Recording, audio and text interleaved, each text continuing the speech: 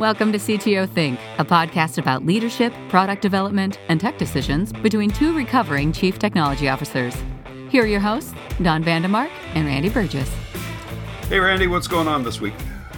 Let's see. We've talked about before. I've been working on a number of client projects, signed up a new client this week. It's a Drupal related one. But it's, a good client, and I like talking with the communication with the client. Pretty straightforward, but sometimes you can have clients that are all around difficult, and this person, and I always feel like I'm getting the straight info on what they need and what they expect. So I like that. I also started working. I opened up the Firebase function side of the Chasms app that I had worked on almost a year ago. And man, looking and what have you learned? Well, it's more of, at first I was like, why did I make this so complex? And then I got into it deeper and go, oh yeah, now I realize why it was so complex. And I always understand how developers talk about clean code and simplicity. And then I also think about, I didn't know half the things I know now about Firebase and stuff since I wrote that. And as well as, the complex layers are still there. I can't just code that stuff away. I could abstract it into a separate module or something, but that doesn't mean it's less complex.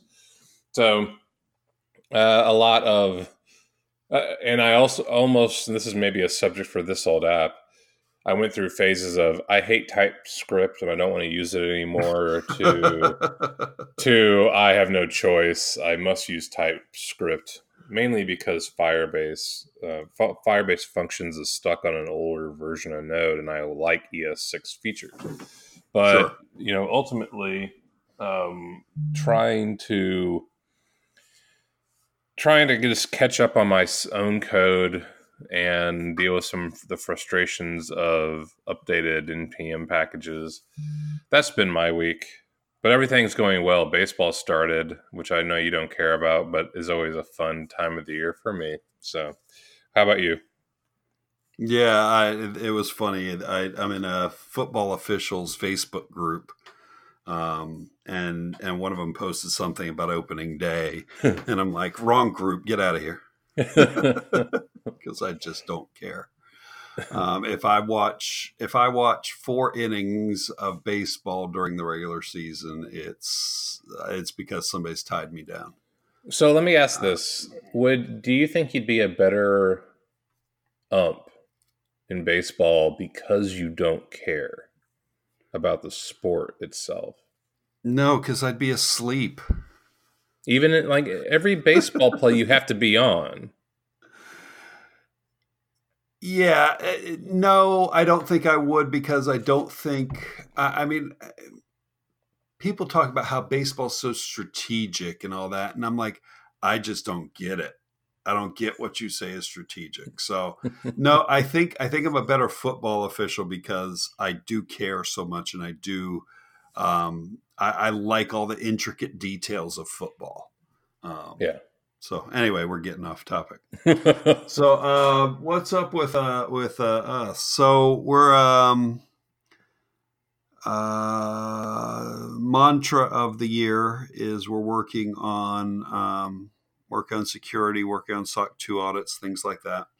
Mm-hmm. And then we also, and I think this is what we're going to talk about today, we're thinking about adding a feature set to the Aspire EDU suite, which is great. It's great when you're adding a feature set. It's around reports and report creation, and there's just, in my mind, there's not really a way for us to tackle it with the development team we have, because they've got so much work to do as it is. Sure. So what we're looking to do potentially is go ahead and bring on another developer, either full-time or part-time. So that's what I really wanted to talk about today, was what goes into a job description. I know how I would have written a job description 5 to 10 years ago. I would have listed every single piece of technology we use and every single piece of technology we think we're going to use, and try to have potential candidates say, yeah, I know, 4 or 5 of those, and I'm interested in 3 or 4 of those. That looks like a good job to me. I think through some of the discussions we've been having, and through some of the exposures to some of the communities we've had, that seems to be not the way to go. The more you put into a job requirement, the more some populations see that as disqualifiers. Yeah. To where they look at it and they go, I'm not qualified for that. I'm not gonna apply. And that's not at all what I'm looking for. So let me interject real quick. Are we writing a job description for another human being to come work with you all? Or are we writing a description where you convince yourself that you are the person that's going to do it? No, I am not the person that's going to do it. There is absolutely no doubt about this one. I don't want to touch this code. Not because it's bad, just because I have tried numerous times to get into Django and Python, and it's not clicking for me. I don't know why, but it doesn't feel right to me. So that's so weird. Like, even if you were to tell me today, like, hey, I need you to work with any language across the space that I haven't worked with, of all of them, Python to me is the closest to Ruby, and therefore the easiest syntax to. I don't necessarily like how the community works all the time, and I don't think Python is great for web development. But overall, I think it's a easy to read and use code base. Yeah, and I can write Python. I've done it. I've done it for data analysis. I've done it for various things. IPython is a great notebook to use to kind of like a code pen, or kind of like an online CLI. So those are all great things. I just can't get into it. And again, it comes down to, you compared it to Rails. Well, you're right. I had trouble getting into Rails as well. And it comes back to my background being scripting versus compiled. Well, no, this is good, because that means you will not hire yourself to do this. There's no way. There's no way. There's no way. So before we get into the person, I mean, we're talking about writing a job description. Yeah.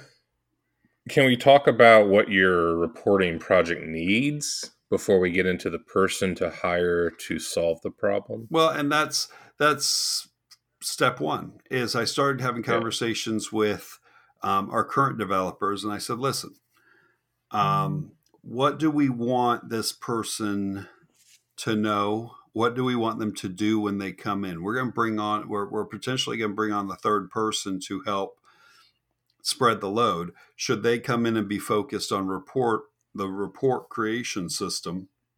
And if so, do I need to be looking for specific skill sets? And the first answer was no. Yes, you can bring in another person, but the two of us have such deep knowledge of the system that we feel we're probably better served to either write it or be really involved in architecting it. A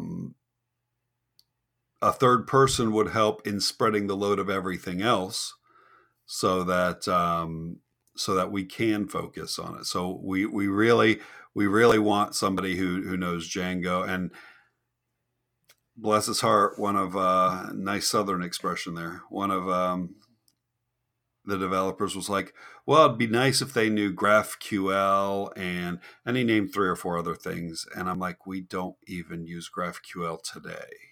And I said, listen, those are all nice things. And yes, adding knowledge to the team would be great. But at the end of the day, we need 2 things. We need Django and we need Postgres. And I'm not even convinced we need Postgres more than we need some exposure to a relational database. I know where I'm talking out of turn, because I would rather hear more about what you need. But I mean, I've built a reporting system from scratch before against my own desire to not build it from scratch. Yeah, we'll get into that later. But the executive director put me in a position where I couldn't find a tool to do these customizations that they wanted. And I'm like, this is going to make everything about this custom when there are so many reporting engines out there. And so that's one tactic I want to talk about. But the statement your developer made there was, I want someone to teach me about toys. Yeah. And that's kind of, because GraphQL is not a toy, but it's also not really needed unless you're building a complete custom SaaS reporting product. But really what I want to ask is, why does Django and even Postgres necessarily matter for a reporting engine in your mind? Again, because we're not hiring the person for just the reporting engine. We're hiring a third developer to the team. Okay. So the impetus, the rationalization, the justification is because we're going to be potentially adding revenue due to the reporting system. There's going to be additional development burden because of the reporting system. But that's the first thing we came to is, no, we do not want this person to be necessarily the person writing the reporting system. We want them to come in and be a third member of the team, duties to be defined later. Okay. So your question's valid, because in a reporting system, what do you need to be able to do? You need to be able to pull data out of the database, parse it in some way, and display it. To where knowledge of Postgres might be interesting and useful. But Django knowledge, less so, except we kind of want it to feel like everything else we do. But that to some degree is even more front end than anything. But that's the answer. Really what we're looking for, more than looking for somebody to write the reporting system, is a third developer. And I think the base requirement is Django and Postgres. And like I said, I'm even willing to be a little softer on the Postgres. If they've done relational database work, Django has an ORM. It's going to be very similar. The only stipulation in my mind, and I need to actually push it to the side because it's going to inhibit my decision making, is that the 2 developers we have are not database heavy guys. They're used to using the ORM. So any database heavy problem we have, I don't have somebody on the team who's really knowledgeable, except for these guys are great and they work through it, but that's not where they grew up, was in the system. They grew up in the ORM. So, I think I will let that be and not worry about it, because we've made it work to this point. But if I found somebody who really knew their relational databases, and specifically Postgres, that would be a nice complement to the team we've already got. Yeah. And And also to the point of you tried to hire a Postgres expert in the past, which bombed, not due to your fault, and you've recognized a back end expertise as something you would like. So based on all that,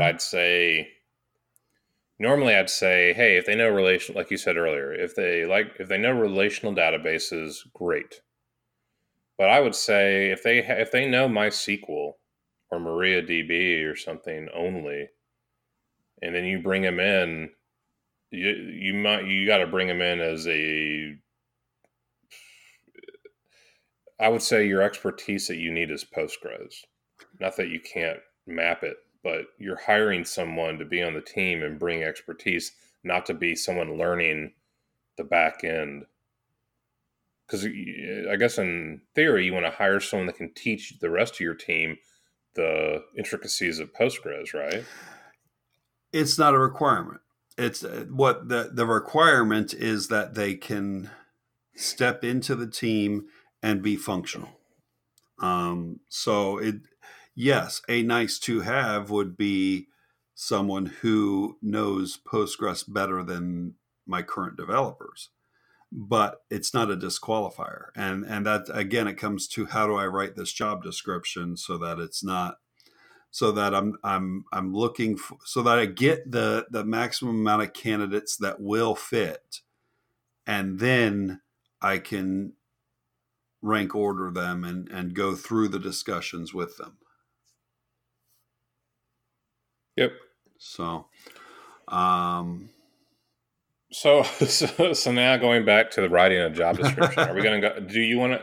Well, I mean, we can talk about this in a number of ways. Do you want to just kind of brainstorm on what you're looking for, or do you want to talk about like how to write a description? Yeah, let's talk about what should go into a description in 2019 in order to pull in the maximum number of qualified candidates, even from underserved communities, and that's not me going out there and saying I'm only going to look at underserved. It's me saying I want to make it accessible to underserved, which doesn't always come across in all job descriptions. So let's be real specific on that point. I've been a little general. Let's be a little bit more specific. Some of the work, some of the readings I've done, and some of the discussions I've had with people in the Moms Can Code community and other female developers. One of the things that, and I don't know how to say this without generalizing it, so I'm going to say it and hope I don't overgeneralize it, and maybe you'll think of a better way to say it. One of the things that comes up within the female developer community is that some of the less experienced female developers feel the imposter syndrome more acutely than male developers do. So that's where not writing the job description to include 30 requirements is important, because you want to make it feel like they do belong, they do need to apply because they do fill the requirements. Like I said, that's a little generalizing, but I think that summarizes the concern. So to that end, we've got, the system's built on Django. I can't get away from that requirement. It's built in Postgres. I'm willing to say relational with a bend with Postgres knowledge being preferred. I'm willing to say that because I think those two things are rock solid. Got to have them. I can't have somebody coming in and say, "Well, I know Rails." That's not going to do it. We've done a lot of our front end in React. However, I don't think, going to include that as a job requirement. I'm going to stick to Django and Postgres, because the React component is simply whatever my guys have taught themselves. So I don't think we're doing anything significantly sophisticated. So I'm comfortable that somebody can come in and figure that part out. So building a reporting system, reports and presentation and data visualization, React is one of many ways that you do that. Right. So when you're talking about this reporting system, what are you thinking about in terms of spreadsheets, in terms of exports, in terms of PDFs, in terms of... We haven't even gotten to defining all that yet. Okay, so I agree you need a Python person that understands Django enough to be able to start working in the platform. But when you're hiring someone and their main task from day one is going to be a reporting system, their main task may be the reporting system. Okay. To me, just like any build versus buy scenario, you should be thinking a lot about how you're going to do reporting. Right. In terms of one, from the product side, what is this feature going to do? Are there companies that are providing that service for you? Because, like, let's say you get into a scenario where you have all these custom features, you can't find a SaaS product that meets all of them, so you're going to build it from scratch. The most likely place you'll turn is D3 right. for online visualization, which it's an incredibly powerful tool, but there's a reason why there are 6 abstractions on top of D3 for easier JavaScript reporting. So that's one factor. Another factor is if you're going to be exporting in PDF, now you're talking about a completely different library that needs to take some kind of visualization and then put it into a document form. Also, that typically leads to Word, like Office products. I doubt Open Office, but you're going to get clients that say, "Hey, we don't want PDF. We want something that we can import into our own documents or our own slides or something," and a PDF doesn't work. Spreadsheets, whether it's Google Sheets, CSV, Excel, SL, whatever for Excel. You've got those different types of export processes. And then based on all of that, you also have to figure out the thing going back to the database is this reporting system going to be pulling data from your transaction-based system, or is it going to be off of like a follower database that won't be affected by number crunching and stuff like that? Right. So analytical database versus transactional. So based on all that thinking of the product, that's where I feel like the problem that I have right now with the way you're hiring is that it seems really unfocused to me. Because you started out this conversation with, we are going to build a new feature, we need to bring on a new developer, but it's already, I do not have any clue as an outsider. This person may not work on the new feature, but you've already designated that the other two people on your team don't have a whole lot of background in reporting. It seems like you're going to hire a generalist to work with two other generalists for a brand new feature you need. And to me, it's like if you are building a new feature, you need to bring in someone whose priority is that new feature. And then once they're done with it, there's obviously, if you hire someone with Postgres and Django experience, you can reprioritize what they need to do after. But right now, it seems like you're bringing on a generalist when you needed more of a specialist. And I think that's due to the fact that the features are the whole reporting feature set is undefined, or still undergoing definition, I should say. So we're working that out between sales, between client relations, and between development, as far as what are we going to build, how are we going to charge for it, what pieces of data are we going to have accessible to the users. So that's still going on. And I'm not convinced that the person coming in will jump right in and be working on this. They may come in and backfill one of my other two developers who goes on to build the report writing system, the report creation system, simply because there's enough need of knowledge of the data that using one of the existing developers makes sense.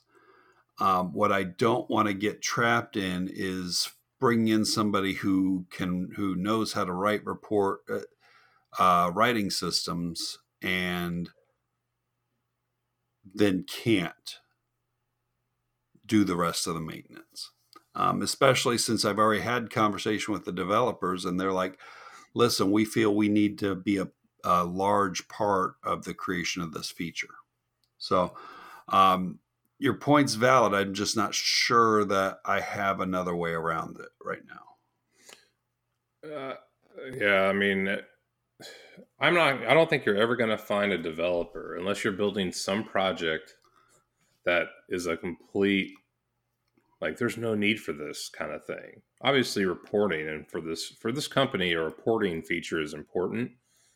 Your developers are never going to tell you that they shouldn't be involved.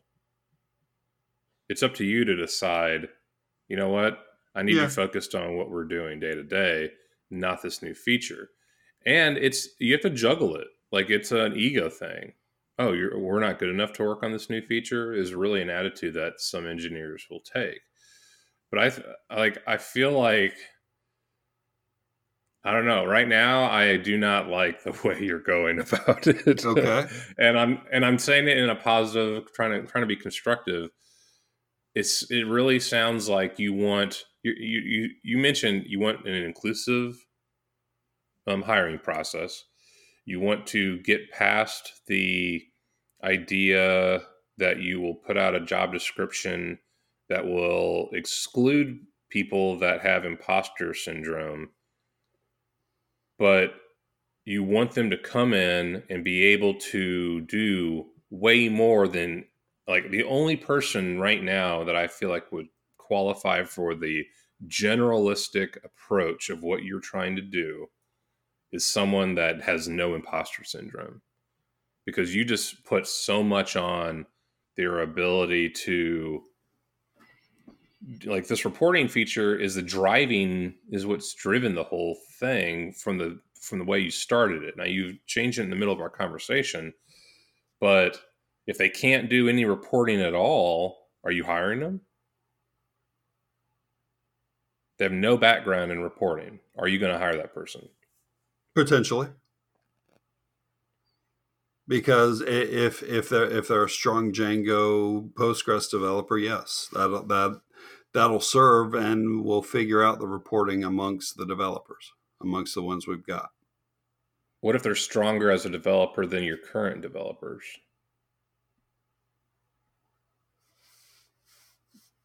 I don't necessarily see where that's an issue. What's the question there? Are you going to hire someone who, by the definition of their experience, would be more in charge of decisions than the current developers? Or are you going to hire someone Like I'd be surprised. I'd be surprised if at the salary level we're working with that happens. Okay. So really, then this is not about the new feature at all. This is really you just need to No, hire and maybe I introduced it incorrectly. It's more that the new potential feature has opened up the revenue stream potentially to allow us to bring in another person. Whether that new person focuses on that reporting feature or not is almost irrelevant. And I think the other conversation to have, which has been in the back of my mind and I just haven't done it yet, and I will do it before we post a job posting, is the build versus buy decision. Because report creation's been solved. It's been solved 1,000 times, 1,000 different ways. I wouldn't build it personally. Yeah, I would buy it. And that's where I haven't done enough research into tools. I just know there's a lot out there. What I don't want, what I think we won't get away with, at least from the vision of the CEO and sales and product and all that, is we're going to have to make it look a lot like our current products. We can't just have a bolt-on to where somebody comes into our system and if they want a report generated, they click on a link and it takes them to some other thing that looks completely different from our Why do you think that's a big deal? I think it's a big, and again, it's a conversation to have. I don't know that it's a requirement. I think it's a big deal because I think the vision of the CEO and sales and product is that this is all part of our system. And if there's a jarring change in user interface, all of a sudden it's going to feel wonky. Well, I guess what I would say then, I think you're taking without having context for all the discussions, start small. Agreed. Like, I have yet to encounter any SaaS product I've used with reporting where at the very beginning I expected to have fully customized reports. That means even changing date ranges at the beginning. Right.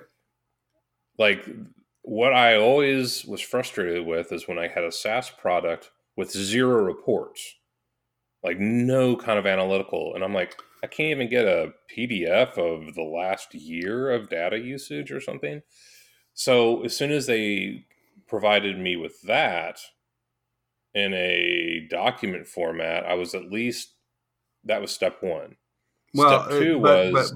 But we're I'll let you continue the steps in a minute, but the nature of our product in and of itself is a reporting system. It's a report dashboard to some degree. Yeah. So we're already past steps probably steps 1 through 3, but I want you to continue.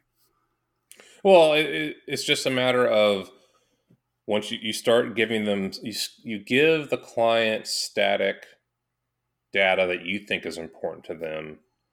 And then the client base starts to give you feedback as to, we need this expanded. We need different uses for this. We need to be able to import it into our systems, whether it's a CSV file, import, Excel, or an API. And then you decide what different visualizations and formats need to go into this based on that feedback over time. Versus the way I would never do it is, let's give our users a reporting engine from day 1, unless, of course, like you said, this is the basis of the product. So if you're already providing reporting to the extent that your reporting system what you're talking about now is we need to provide our clients with the ability to manipulate their own data. Is that what you're saying? Yeah, to some degree, that we provide specialized insights into the data that comes Yeah. from their system. That is the base of the product, is that there are very specialized, mostly uncustomizable insights into their data. We do some manipulation, we display it. What is being talked about is taking allowing the client to be able to take some of the components of what we produce and export that data. Not modify our main product, because that's not the direction we're going. But because we have access to all that data, and because there's not another solution in the market that does a good job of providing a report creation system, we're looking at potentially adding that. We already have the data. We want them to be able to write reports off of it. And we've already talked about keeping it small to begin with. We're not going to say, here's 30 criteria. You can go any date range. You can manipulate it 30 ways. We're very specifically talking about starting with, okay, you can take a couple criteria and you can modify it like this. And we're going to tweak and change and find out the other pieces that are being looked for. But in order to do that, we initially have to build the system to where it can, and this is always a dangerous statement, to where it can be flexible enough to take on future requirements. Yeah, flexible for users is typical development. Yeah, I mean, flexible for users is complex for you. Right. So I guess we're getting off the whole topic. That's okay. We're kind of going around it. So I mean, yeah, we could talk all day about fleshing out features and the scope and build versus buy, but going back to the bottom line, regardless of this feature for reporting, you want to hire a new developer. You have potential funding that will allow you to hire them. You have a need for increased work, like you have enough tasks to keep that person busy. You don't envision that the salary level will bring someone on board that is more senior than your existing team. So really, I would say this whole reporting feature has nothing to do with the job description you're writing. That is a fair statement. The only thing it has to do with the job description I'm writing is that it provides the justification to do so. Okay. So now we're ignoring reporting experience. We're thinking about an additional team member with a certain threshold of experience with Python and Django, and a certain threshold of experience with relational databases. Preferably Postgres, not required. Right. What level of ramping up and learning are you okay with for this person?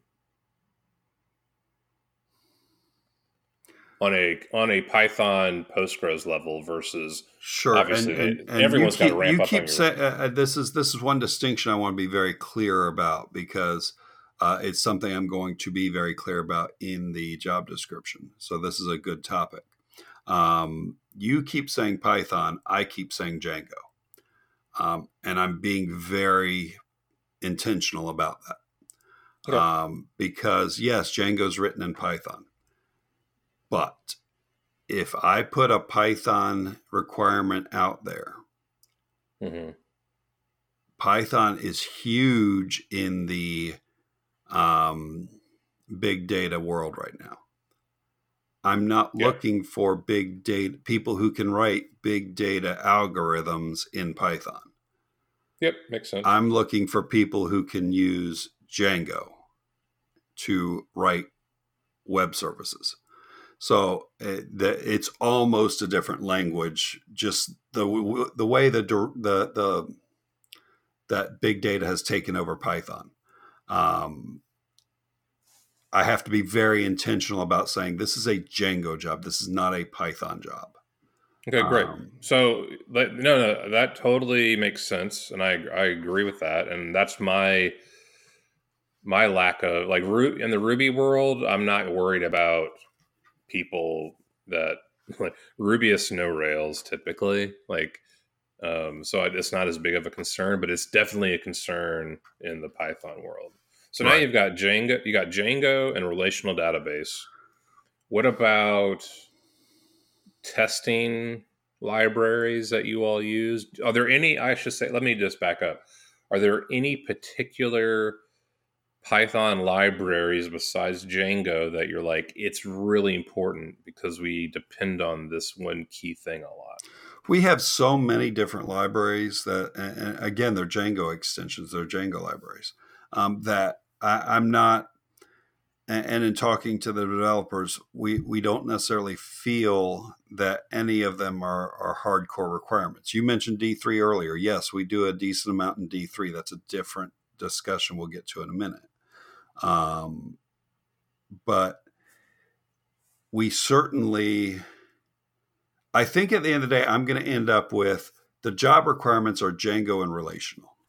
And what the next direction I want to go with is I want to say something to the effect of, we have other languages and technologies that we currently use or are currently on our roadmap, and those include, and that can be a list of 10 or 15 things. And the statement's going to be, this is what things we're looking at. If you're interested in joining us to expand your knowledge in those areas, this is a place for you. Something along those lines. So, well, okay. See where I'm going with that? Yeah, I do. But I am arguing against that based on your earlier statement of being inclusive. Right. I think that anytime I read a job description, if they put the word Haskell on it, I do not take that with a grain of salt. And you're acting like people should read this job description and take these additional ones with either a recruiting device, I want to learn that, or it doesn't matter if I know it or not. And I don't think that you're going to find perhaps experienced white male developers that are fine with that, and you're going to exclude the other groups who think I need to meet that. And by the way, I find it real funny that two white males are determining what reads well. I know. I mean, we could bring someone else on to talk about it, but we got what we got. Yeah. So anyway, I hear what you're saying, but if that's the case, then the job requirement should be two sentences. It should be, you need to know Django, you need to know relational databases, preferably Postgres. End of job description. What's wrong with that? Yeah, there might be some words around it about what we do as a company and the fact that we're remote and distributed and so on and so forth. But at the end of the day, the job requirements are two sentences. Is that? Well, I don't feel that's descriptive enough of what we do. Okay, well, I guess my point is, you're hedging around the fact that you want someone to have all these skills, but you don't want them. I never said I want them to have all those skills. I want them to. It is two-sided. Okay, it's a two-sided coin, and you picked up on it. Okay, because I think of the way I phrased it. I want it to be a recruiting tool of, oh yeah, and one of those things would probably be GraphQL. I'd like to learn GraphQL. That this looks like a place I can go do that. without it being a requirement. The other side is if they have these skills, hey, that's great. That means we're not teaching it. At the end of the day, unless they're experts in it, they're going to have to learn something about those things anyway. So I see it more as the emphasis I'm aiming for is more the recruiting side than the requirement side. So you've got in this job description, you're going to have legalities around equal opportunity type of stuff, probably. You're going to have job requirements. We've determined that would be Django and relational databases with a certain amount of experience. Mm-hmm. Then you've got how the company works, what the product is, how the team is set up. I would say going into the requirements I would put remote, because if it's a person that needs an office, you're not providing an office. That's fair. So you definitely need the remote experience. Like, I've only had 1 or 2 remote companies. Like, the only time that I've ever had a company say, tell us about how you work remotely, are companies that are completely 100% remote, because they've actually brought in people before and realized, oh, we didn't check on this part, and then that person didn't work out. So I think it's important that if someone's like, oh, well, I've worked in an office my whole life, I think it'd be cool to work remote. That's where you got to have like a warning flag, because yeah, agreed. That's like a job requirement is remote. What about? And I'm okay doing exactly what you said, which was legalities, job requirements, things about the company, and putting all those other technologies down in the things about the company. Yeah, I would do that. Because that says the requirements are here. Here's all the other stuff that we do, but we're not equating requirements to all the other stuff we do.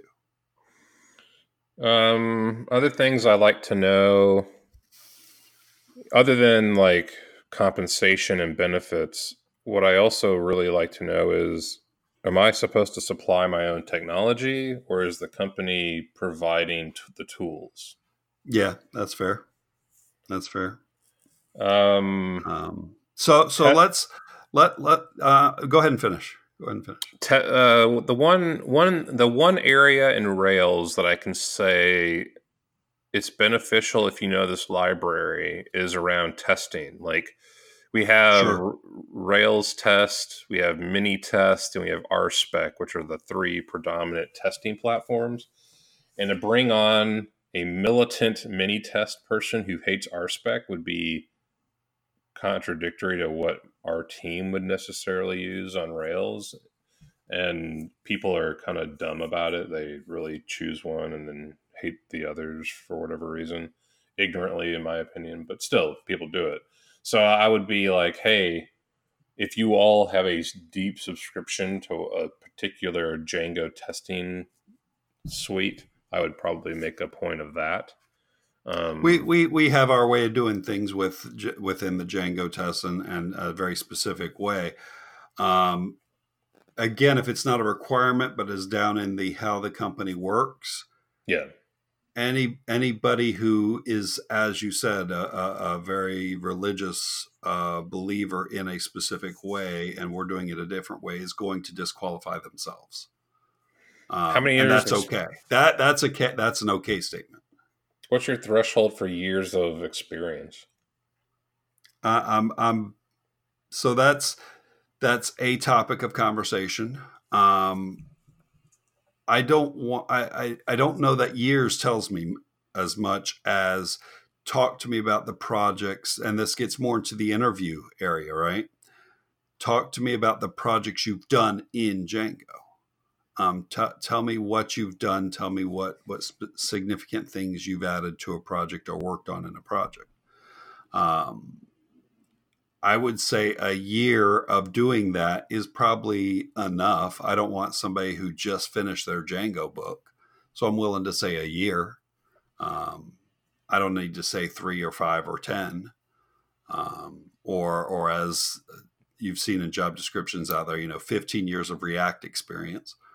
So let me ask you this: would you hire, if I, knowing my experience over 20 years, would you hire me for this role if I had only been working in Django for a year?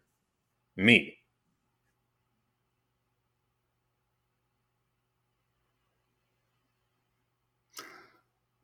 This ties to the salary discussion, right? No, nope, not salary. I'm working for whatever you Okay. give. I'm working for whatever you give me. Okay.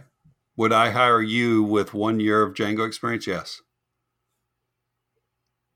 Okay, that's interesting. Knowing what I know, again, it's an odd question because I wouldn't like. I'm saying no, I'm not saying that. I'm saying, do I know everything about you when you're asking that question, or am I supposed to not know everything about you and you just come to me with a resume and you don't know enough. Well, I guess Okay. what I'm saying is I wouldn't hire me with 1 year of Django experience. I would. Oh. If in the interview process we've talked about the Django projects you've done, and I'm not talking about you did Django projects 5 years ago and you haven't done anything since. We're talking about probably recent Django experience to where it's not all that rusty. You haven't overlaid it with other stuff. How many projects is someone going to have in 1 year Django? Like How many they're not going to necessarily have significant projects they've done on their own. They have contributed to projects potentially. Yeah, I'm thinking about more of I mean, myself as an example may be bad. I'm trying to think about the average developer and their ability to have deep experience or any level of experience in 1 year of any particular language for what Yeah. you need. I feel But like 1 year is for the role you've described. Unless you're saying, are you hiring junior? I'm hiring junior to equivalent level, which, by the way, the salary is not going to support anything above that. So, Okay, then 1 year's junior, fine. Yeah, 1 year. Yeah. and that's what I'm saying is, You're hiring based junior. on, I'm probably hiring junior. I'm not hiring fresh junior. I'm not hiring just learning Django junior. I'm learning somebody who's done enough in Django to speak intelligently about it, but doesn't have all the scars. Okay, so will make mistakes, and that's to be expected.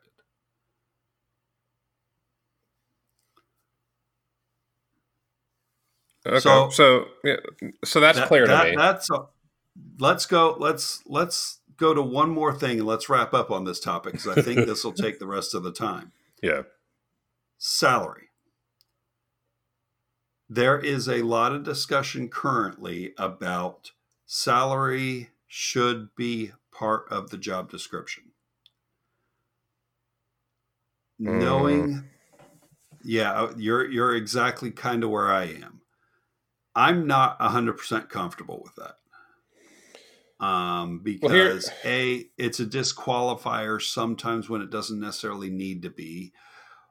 We're probably not stuck to a single number. We're stuck to a range. I don't want to necessarily overpay for 1 year of experience because the upper end of my range would not be 1 year of experience unless they've done great things, right? So listing the salary as part of the job description is not something I want to particularly do.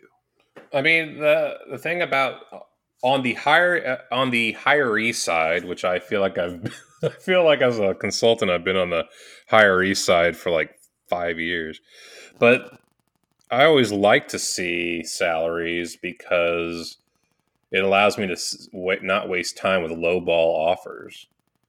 Right. But on the flip side, I think it does, if you want to be inclusive, I think it does provide a pre-negotiation stance that is maybe left for later. Now, what I do hate is going through an interview process where there has been no discussion of ranges or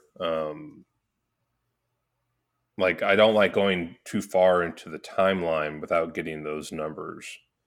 Yeah, But and that's fair. at the very beginning, when there's a very, like, I don't care how much you work on this description, I don't know if starting the negotiations at the description is the best place to do it for a junior level, because what I hope you would find is that you go through the interviews and then you find the person you want the most.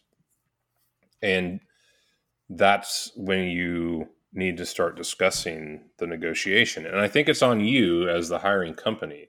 What I've gotten away from is where I drop the numbers as the hiree, because it's like, no, you're the one paying.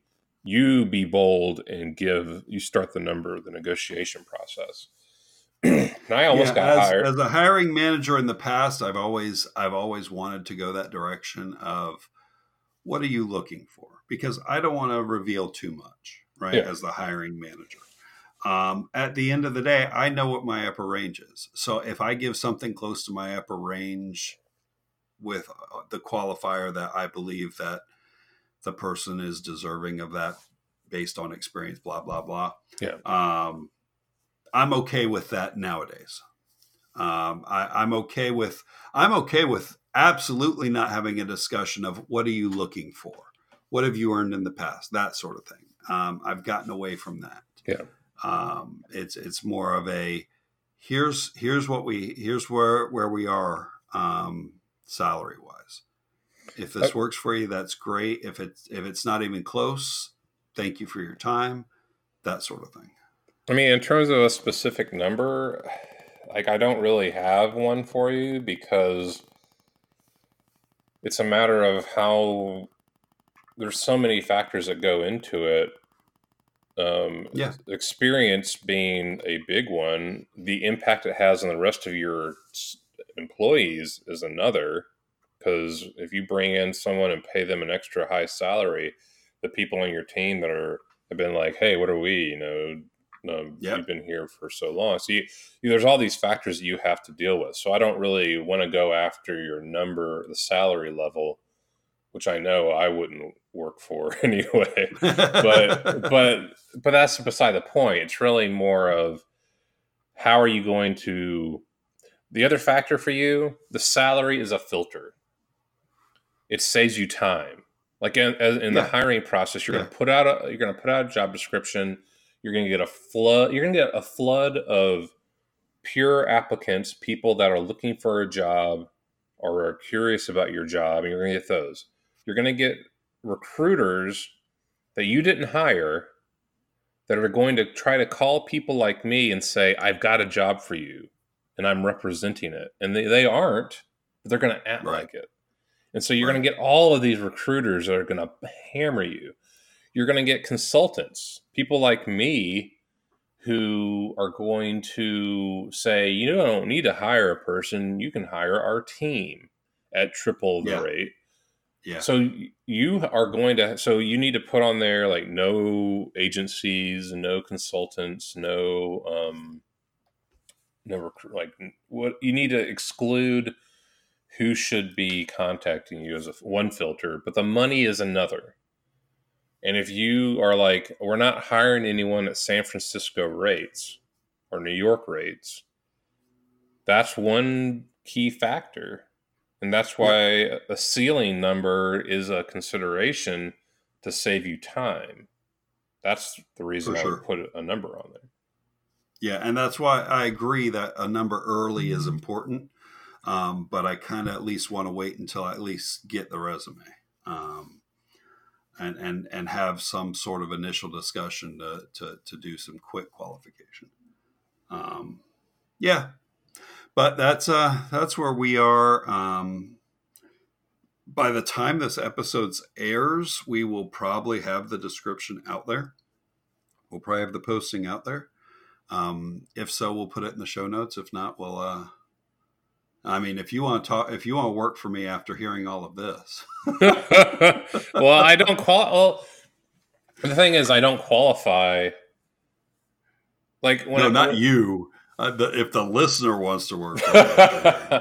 Well, here's the thing. If you are looking for a junior level, like you keep saying junior or expanded, that's wishful thinking. But based on your like everything you've talked about, In you're the gonna market today, yes, I agree. you're gonna be hiring a junior.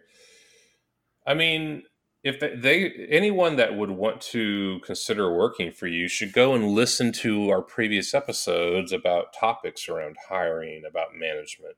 And if you don't like what you hear, that's probably your better judgment because you and I are Yeah, we're not sugarcoating any of this for marketability. Like we don't turn not around at and all.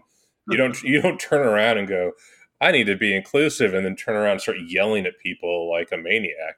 So Yeah, like us talking about all this, like the thing that's most human about this whole process of job descriptions and hiring is that there are flawed people hiring flawed people on either side. We're all flawed. yeah, We are looking for more than we're worth, or we're undervaluing ourselves on the hiring side, and on the recruiting or hiring side you are maybe thinking your company is better than it really is in the marketplace, or the salary is worth it to people.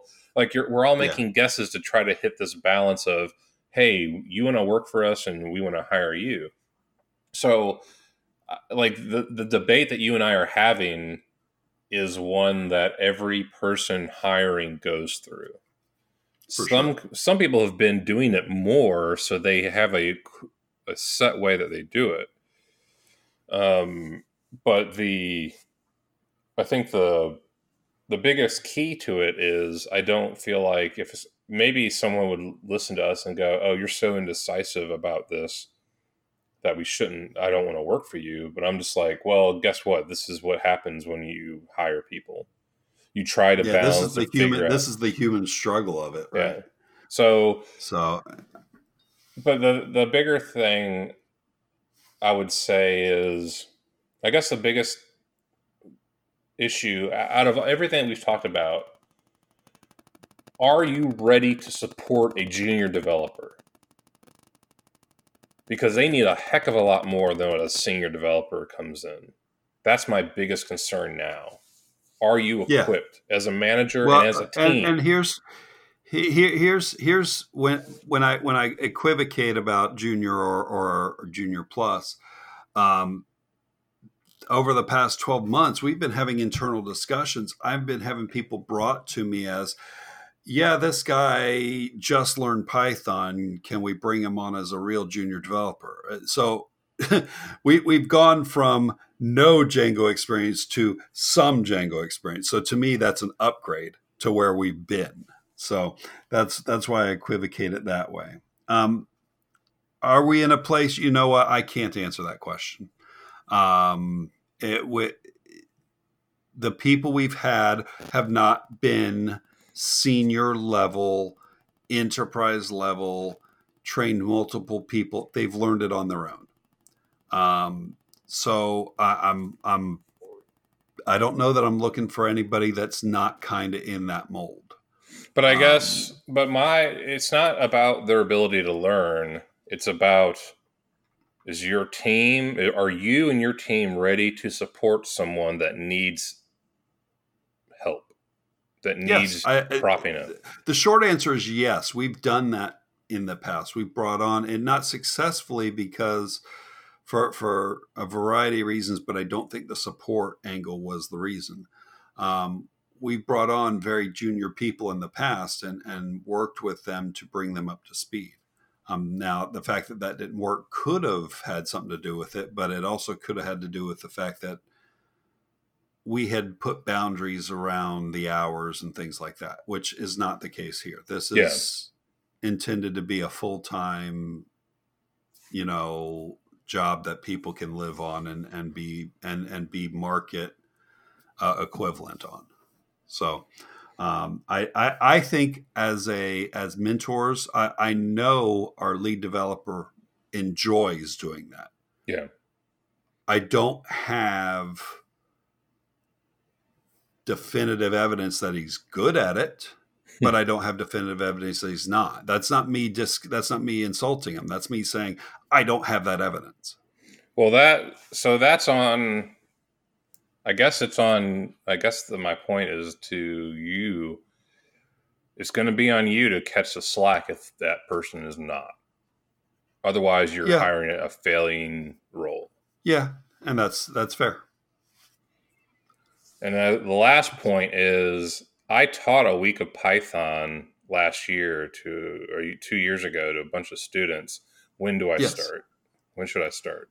Did you teach Django?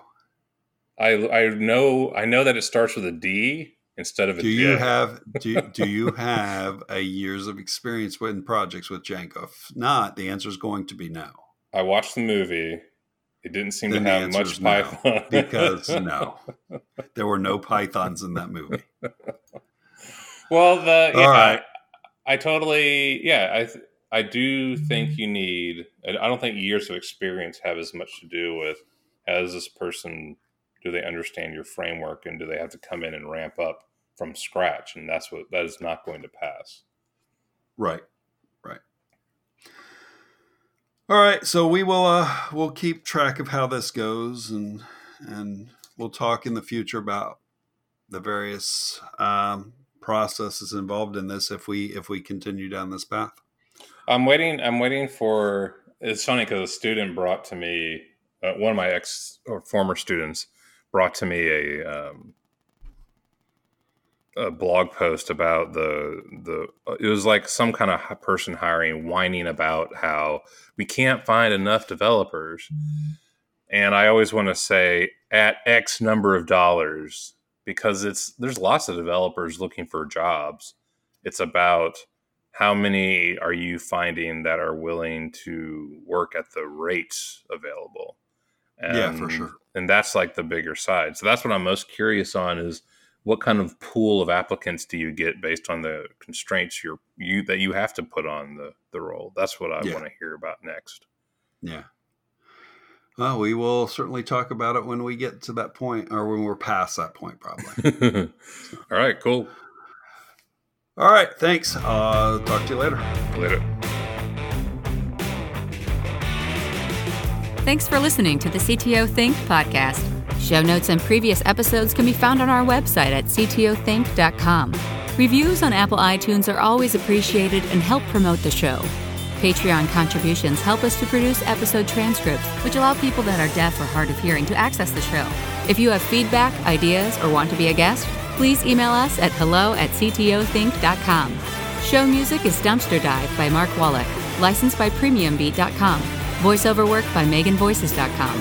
You'll hear from us next week.